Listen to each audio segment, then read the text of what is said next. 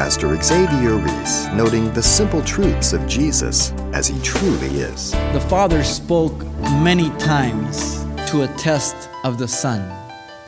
At his baptism, as the Holy Spirit descended upon him, the voice spoke out of heaven, "This is my beloved Son in whom I am well pleased." Here at the Transfiguration, once again, continually bearing witness who Jesus is. Don't let anybody deceive you about who Jesus is.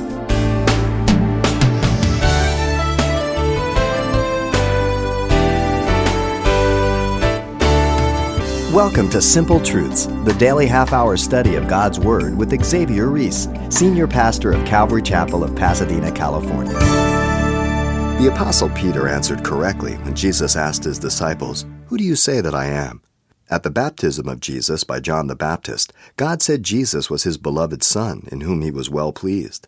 And again, at the Mount of Transfiguration, God called Jesus his Son. But it was also at the Transfiguration that Jesus literally showed the apostles who he was. However, in light of all that, a clear understanding of the coming of the kingdom of God remains somewhat lost in the translation. And so today, Pastor Xavier examines what simple truths we find revealed on the Transfiguration of Jesus from our study of Mark chapter 9. Let's listen. I've entitled the message, "A Mountaintop Experience." Everybody needs mountaintop experiences, whether it's in a literal mountain when you go to a retreat or you're off by yourself with the Lord.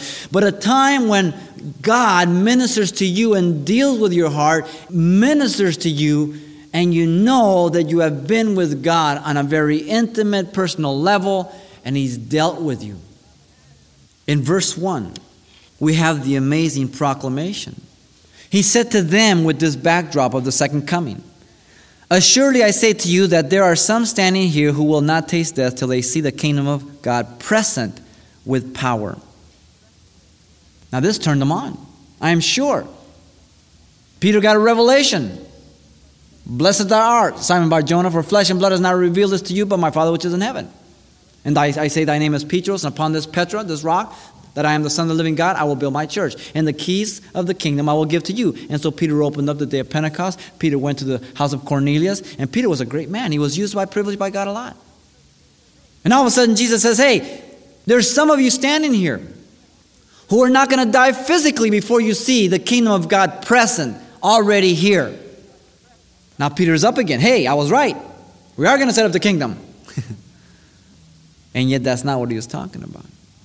He was talking about having them seen the kingdom thousands of years before its fulfillment. In verse 2, down to verse 8, you have the heavenly visitation.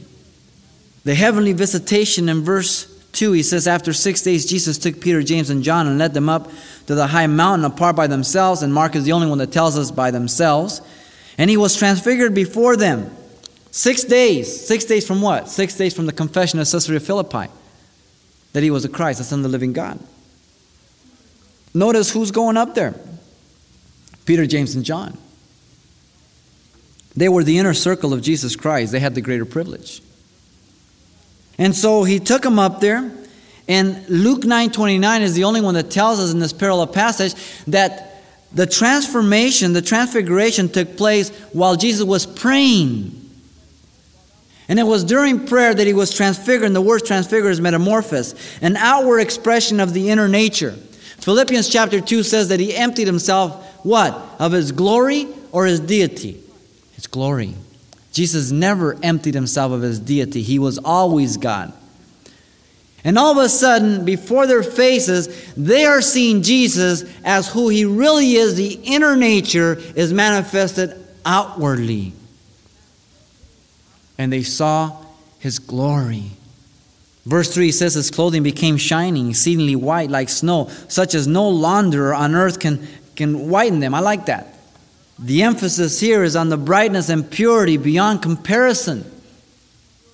Matthew says his face shone like the sun, and his clothes became white as the light. Luke says his countenance was altered, and his robe became white and glistening. And then in verse 4, Elijah appeared to them with Moses, and they talked with Jesus. All of a sudden, they not only see Jesus transfigured, but They see these two individuals that they have read about, they have heard about. And they are seeing them, with their visible eyes. Elijah represents the prophets. Moses represents the law.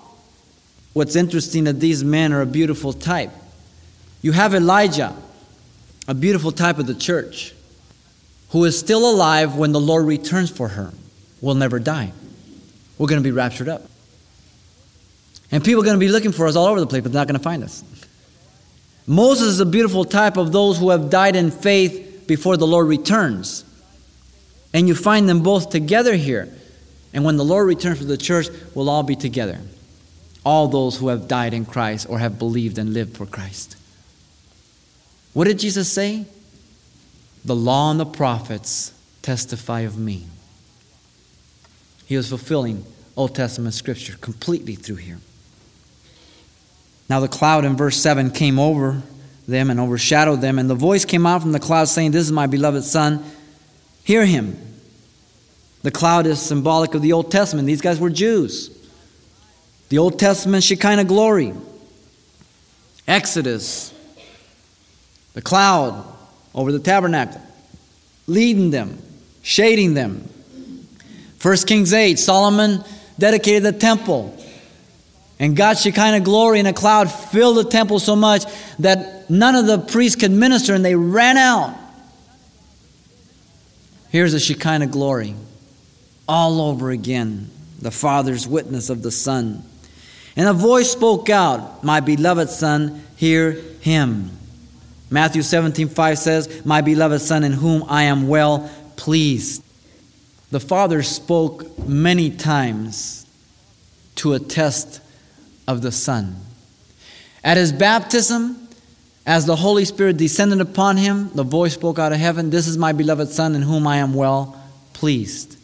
Here at the Transfiguration, once again. In John 12:28, in the Passion of Jesus Christ at the garden, God the Father spoke out there and witnessed of him. Continuously the Father gave confirmation of his Son, that it was in him that he was pleased, that it was in him that man would be redeemed. And so we need to hear that voice from God, each of us, as we walk through life, continually bearing witness who Jesus is. Don't let anybody deceive you about who Jesus is. Don't let anybody take you away from Jesus. He is the Christ, the Son of the living God. He is God himself, and he's the only way that you and I can be saved. Now suddenly, verse 8, when they had looked around, they saw no one anymore, but only Jesus with themselves.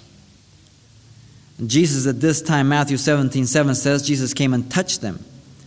And so, from verse 2 to verse 8, you had the heavenly vision. It wasn't what they were expecting, was it?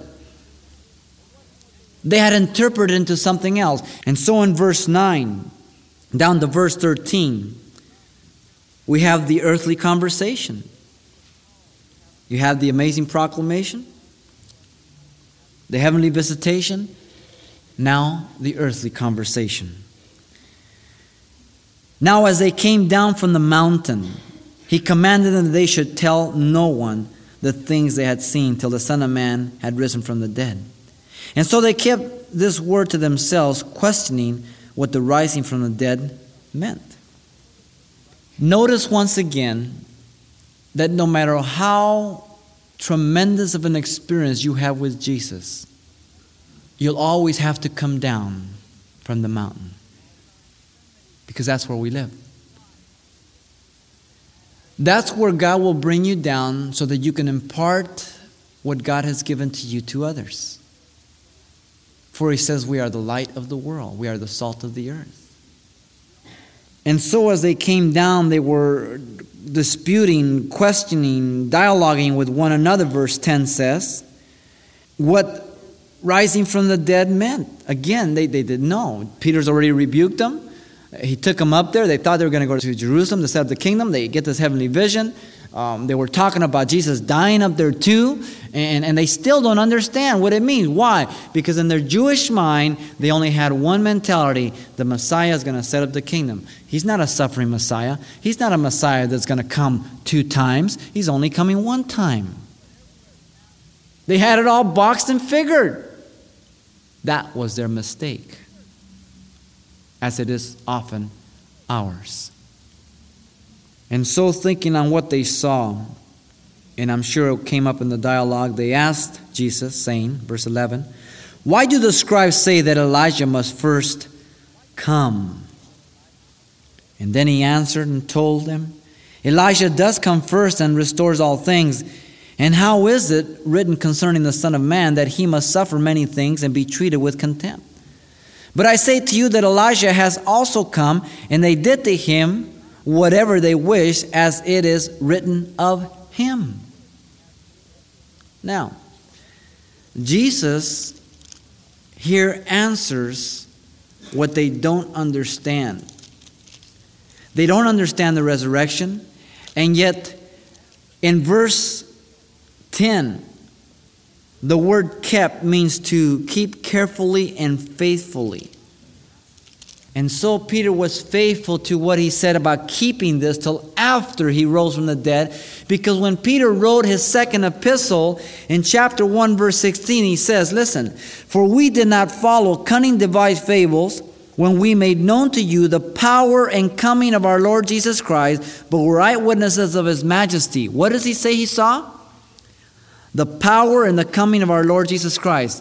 What coming? The second coming to set up the kingdom. Peter is referring there to his experience at the Mount of Transfiguration. He says, "For he received from God the Father honor and glory when such a voice came to him from the excellency glory.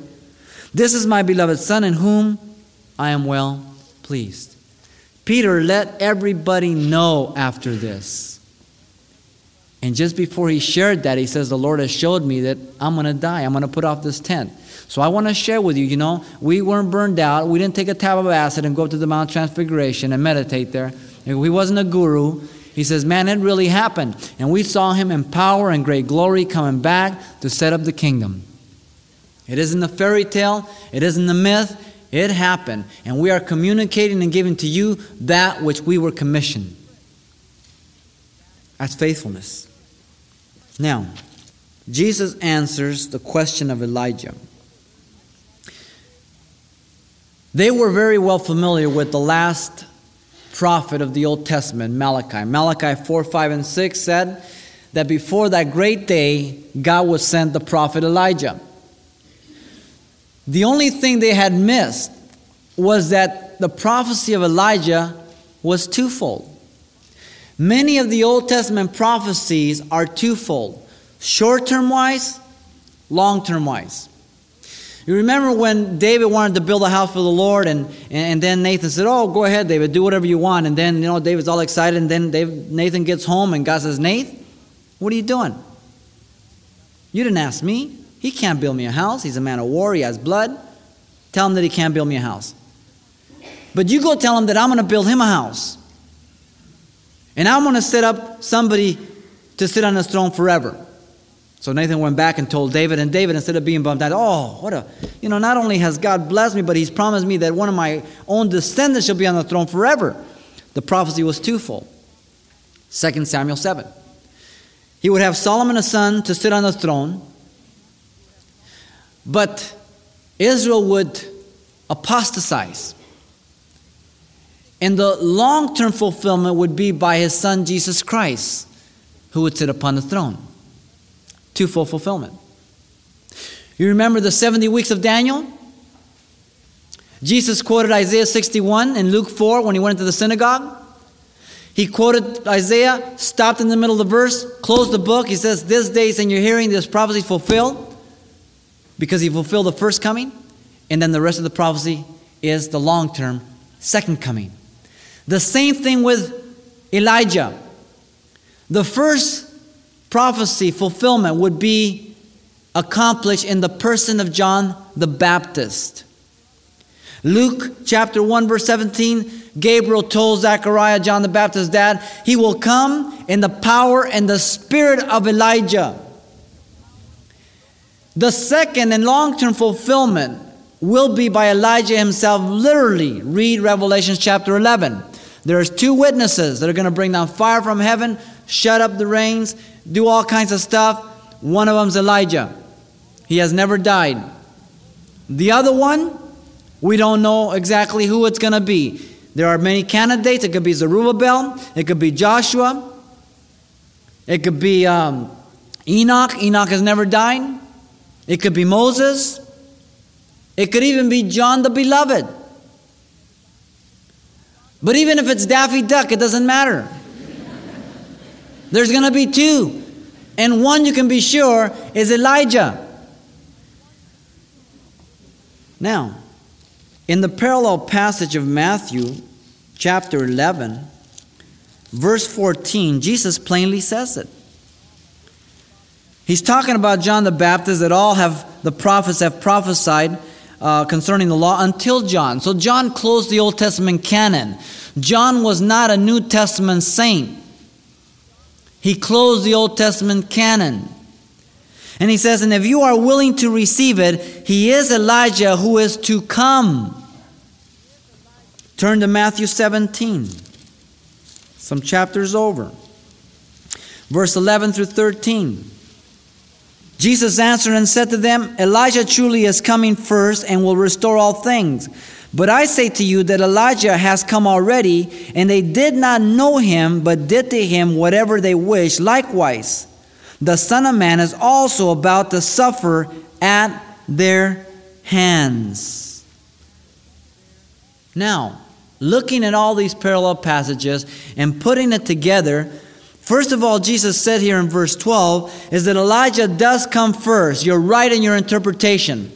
But you're wrong in your understanding. He's first going to come and suffer. The Jews couldn't handle the idea of suffering when it came to the kingdom. John the Baptist fulfilled it. In the power and the spirit of Elijah, he heralded against Herod for marrying his brother's sisters, and he lost his head.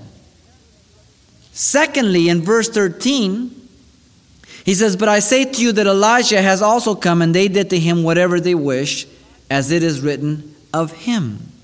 Elijah has come and suffered in John the Baptist, but the connection between verse 12 and 13 is, likewise the Son of Man will suffer. So Jesus not only gives the interpretation and the understanding of the prophecy of Malachi, which they did not understand short term and long term, but now in the very same context and time, he says, I have now fulfilled the short term fulfillment of the Messiah, the first coming, the suffering servant, the one who will die. But you have just seen in the Mount of Transfiguration the long-term fulfillment when I come back in my second coming to set up the kingdom which you are expecting now. Do you understand, he says? And they go, That's the way we look sometimes. So don't feel bad. It's hard to understand God. I don't always understand him. But that's why he's called us to walk by faith. What a tremendous privilege, this mountaintop experience. Cherish your mountaintop experiences. Seek them, but don't make them idols.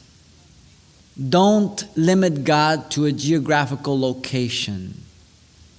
Hang loose. God is spirit, and those that worship him must worship him in spirit and in truth. Don't get caught up with the building. Don't get caught up with anything but Jesus Christ, your living relationship with him. So that you're always seeing him as he truly is, God, who is making intercession for you. The believer, like the disciples here, has great privilege beyond the unbeliever. Understanding things that others do not know. And therefore the greater responsibility falls on us, that we are able to share with others. in very simple, down-to-earth terms, the gospel of Jesus Christ. Don't go talk to them in King James. Don't go give them all these theological words. Talk to them in English, man. We lose our simplicity so quickly. We have great privilege. We have seen Jesus Christ.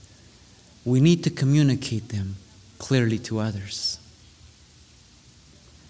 The believer by privilege knows many things of God, but some he doesn't understand completely.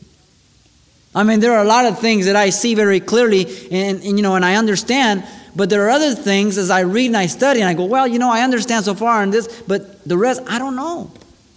And sometimes we get so proudful and we get so arrogant and we think that we have to have an answer for everything. And so people say, what does it mean here? And you go, oh, well, this, and it could be this. And why don't we just say, hey, I don't know. Is that so bad? I need to be reminded, I don't know everything. Ask my wife. Ask my children. Ask my staff. Ask me. We don't know everything, but we know a lot. We know a lot about God. What are we doing with it? Better yet, what is it doing to me? Is it transforming me more to the glory of Jesus Christ? Or am I still the same as the day He saved me? Is there a transformation going on? And yet, on the other hand, the believer knows and understands certain truths absolutely clear. And these are the things that we need to concentrate on and communicate clearly in the love of Jesus Christ to others. We need to take those mountain experiences, those things that God has embedded in our heart, and we know that we know that we know. And we need to get off our little mountain. We need to get out of our little churches. We need to get out of our little baggie. And we need to go down from the mountain and give out freely. We need to do that, people. Because the world is dying. And Jesus is coming. Have you forgotten that? Jesus is coming. And every day that I continue to live and wake up, I am amazed that He hasn't returned. Because we live in a very evil and adulterous generation. There is so much catering to our flesh in the church. And if we really understood just a shadow of what we say we do, the world couldn't handle us. They really couldn't. And we need to understand that. And we need to come before the Lord and say, Lord, deal with my heart. I know you love me, man. And let me sense that love so that I can love you more. Then I can love people. If I can't sense the love of God for me, I'm never going to love people. There's no chance. There really isn't. And so we need to be open and allow God to just break our hearts, to mold and shape us for His glory. And what He imparts to us, we can freely give to others, and it's to rejoice as we see people come to Christ and we see them grow and we see, just God add to His church daily such as should be saved. That's where it's at, people, and nothing else. And so may the Lord deal with our hearts as we continue to just study His Word, growing in the knowledge and in the image of Jesus Christ for His glory and His glory alone. Pastor Xavier Reese, encouraging the followers of Jesus to take the simple truths God has revealed to us to those who have yet to see Him. Now, just before we close, let me mention that copies of today's Simple Truths message titled A Mountaintop Experience are available on CD for only $4. And this will also include everything Pastor Xavier shared the last we were together as well. So once again, the title to ask for is simply A Mountaintop Experience, or just mention today's date. You can request your copy by writing Simple Truths, 2200 East Colorado Boulevard, Pasadena, California, 91107. Or to make your request by phone, call 800-926-1485. Again, that's 800-926-1485. Or the address once again is Simple Truths, 2200 East Colorado Boulevard, Pasadena, California, 91107. And thanks for mentioning the call letters of this station when you get in touch. This helps us track the effectiveness of this ministry in your area. And then join us for more Simple Truths next time with Pastor Xavier Reese.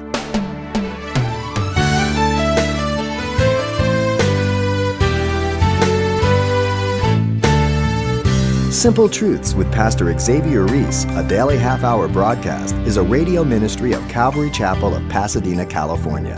www.calvarychapelpasadena.com.